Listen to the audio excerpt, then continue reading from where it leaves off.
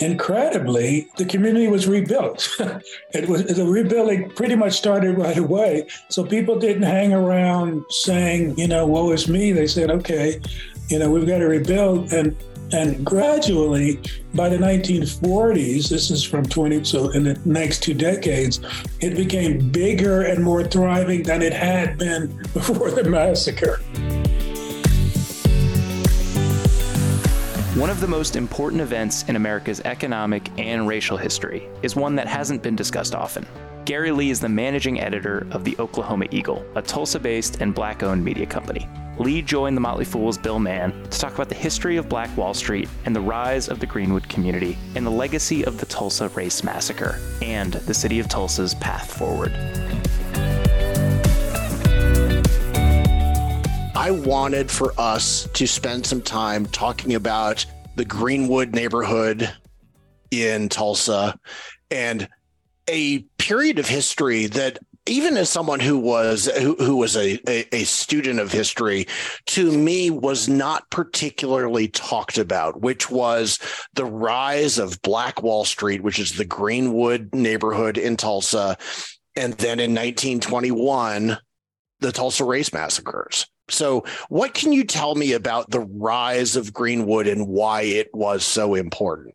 Yes. So this is something that's on my mind daily because I work right in the middle of that neighborhood, and the community that the Oklahoma Eagle really serves is that same Greenwood community. So let me see where to start. There was, I'll try to make a really long and colorful story as concise as I can, but we are your canvas, Gary. So please take your time. I really want people to hear from you. So right. So Oklahoma became a state in 1907, and leading up to its statehood, there were all kinds of thoughts about what to do with this part of the country. It was called Indian Territory, and so one of the ideas was to create a Black state. And there was a process that went on of people here started recruiting Blacks from the South, from different places, to come to Oklahoma. And Tulsa was one of the centers. It was places where they were trying to attract people. And lots of people came. There was already a very strong Black community based on what people call the Trail of Tears, Indian tribes coming from the South who brought with them Blacks as slaves. And when they came to Oklahoma, they had Blacks, which they couldn't have slaves in what was a federal territory at the time. So there was that groundswell of Blacks plus those who came that basically had an incredible entrepreneurial spirit. And they started to apply that to this neighborhood, which became known as Greenwood. And it was eventually it became shop after shop, business after business of all Black-run businesses, which was the center of this incredibly thriving community. And that was driven in part by segregation, the Jim Crow laws. So the Blacks who came and did commerce and had hotels and boarding houses really traded among each other, so that there was no trade with the white community. Some people worked as basically in the service class in the white community in Tulsa. And this was all going on more or less parallel with the growth of Tulsa's oil boom. Tulsa at one point was considered the oil capital of the world. So that was kind of parallel to this going on. So that's what gave way to what then was known as the Negro Wall Street. That's kind of how long ago. So that the name Black Wall Street was really applied later to it. But that was the basis of the growth of the community. So, sorry, go right ahead. So the one other thing that I have to mention is that parallel to these entrepreneurial growth, there was also the growth of white supremacy and the Klan that was developing in Oklahoma and around Tulsa. And that community had clearly a great deal of animosity towards the boom of this Black community right in the middle of the city. And that basically led to the Tulsa Race Massacre, which you mentioned, of 1921, in which what was then known as the Greenwood community was pretty much devastated. And I think approximately 300 people were killed. They're still looking at mass graves to see that, but the whole community, or pretty much most of it, was destroyed in fires. People were killed. There was a white mob that kind of attacked the neighborhood. Then I'll just add one other thing and we can go on. And then, incredibly, the community was rebuilt. The rebuilding pretty much started right away. So people didn't hang around saying, woe is me. They said, okay, we've got to rebuild. And gradually, by the 1940s, this is from so in the next 2 decades, it became bigger and more thriving than it had been before the massacre. So there's more history to tell, but I'll stop there. And so when the massacre happened, I don't believe they ever figured out how many people perished, but it was more than 1,000 homes were destroyed. What was you are exactly right, given the Jim Crow laws, that there was a great separation between the Black commercial community and the white commercial community.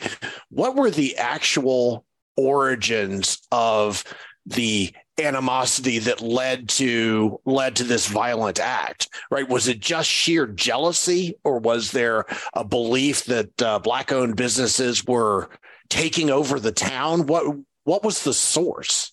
Well, good question, Bill. So there was an event that triggered it, the massacre, and that is that there was an incident where a young Black guy got into an elevator in downtown Tulsa.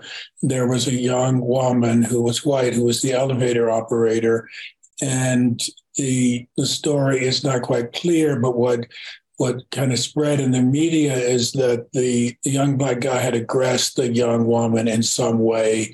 He was maybe, I don't know, tried to come on to her.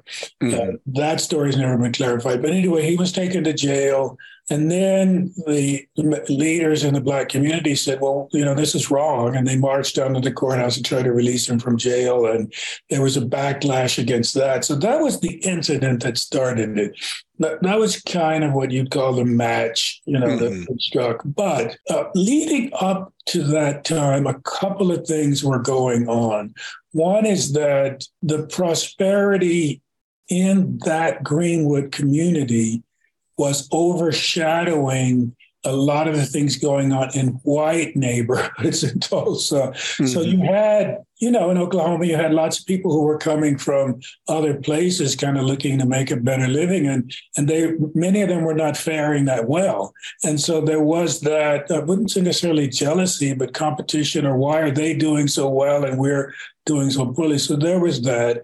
Plus you did have a fairly active, growing Ku Klux Klan movement in the area at the time. So there was that, political oppression. And also, I think that the third thing, which is still something of an issue, is that land where then the Greenwood community, which is a vast tract of land, is something that business people in that time and the city leadership had been eyeing for a long time. They wanted that land. They wanted to figure out a way to get at it. So these kind of three things came together in a way to lead to the race massacre. And let me add one other thing, is that you were right. You are right, Bill, in mentioning that they haven't figured out how many people died. And so one of the lingering aspects, this is now more than 100 years ago, but one of the lingering aspects is that there is a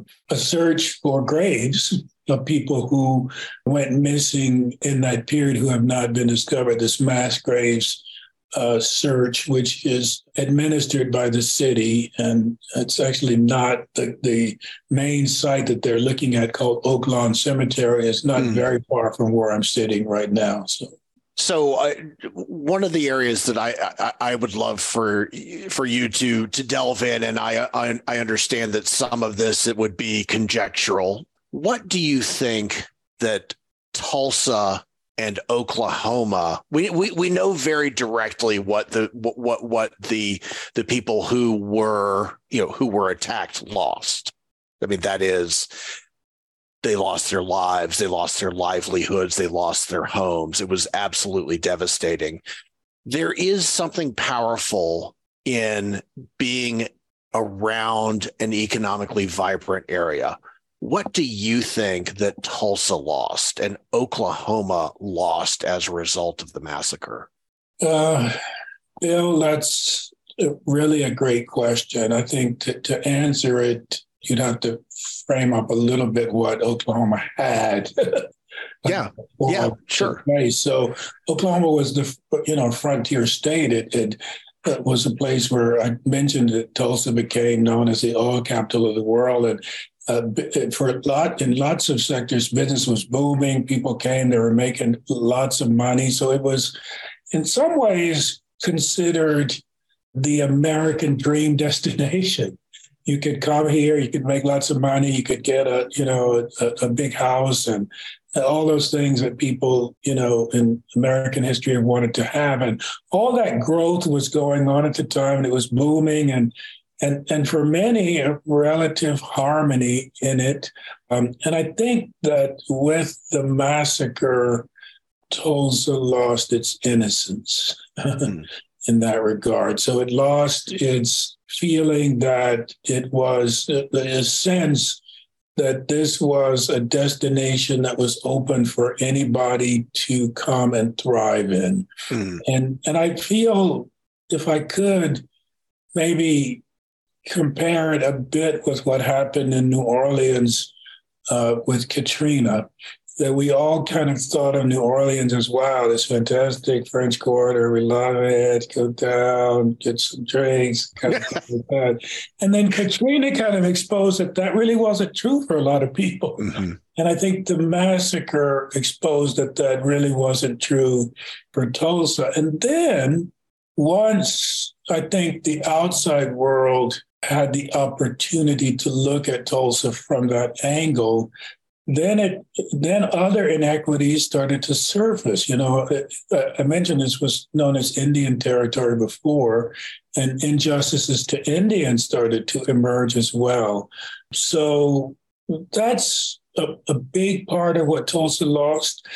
Let me mention one other thing that's really super important, and that is that for decades, nobody really talked about the massacre.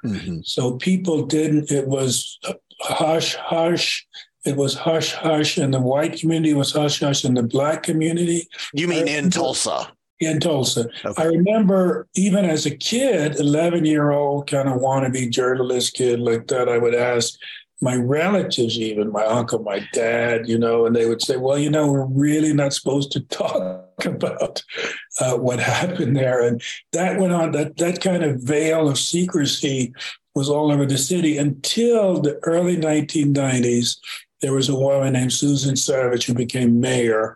And she said, basically, what's going on? We should be looking at this. And she appointed a commission to really examine what had happened. And it's really in that time that people started telling the story. One of the things that came out of that was the creation of something called the John Hope Franklin Center for Racial Healing. And that center, among other institutions, has been devoted to, okay, what can we recapture that we lost? And as from Adam and Eve and whatever, once you lose certain things, you really can't recapture them. But I have to say that there is an effort going on in the city to try at least to acknowledge, okay, what happened, who's responsible, et cetera. So really good question, Bill. Yeah, and The Katrina allegory is interesting to me because what you're talking about is a trajectory. So I think that a lot of people around the U.S., when they think of Tulsa, it's a little bit of a blank slate, right? It's not a city that has a huge footprint nationwide. I really firmly believe that had the race massacre not happened, that the trajectory for Tulsa would have been entirely different. Surely it would have been different. Now, I have to say that the Tulsa that we have now is a thriving community. It's one of these growth cities. People, I don't know how locals feel about it, but we got California here.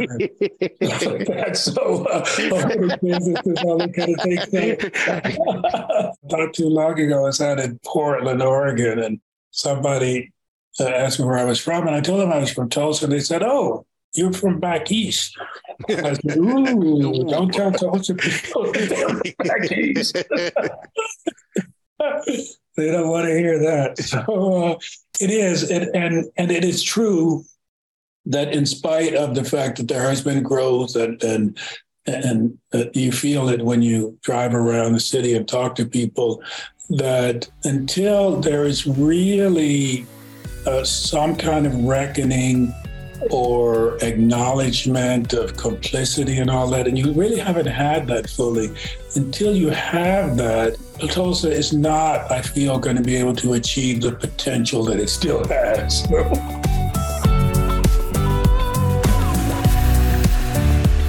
As always, people on the program may own stocks discussed on the show, and the Motley Fool may have formal recommendations for or against, so don't buy or sell anything based solely on what you hear. I'm Dylan Lewis. We'll see you tomorrow.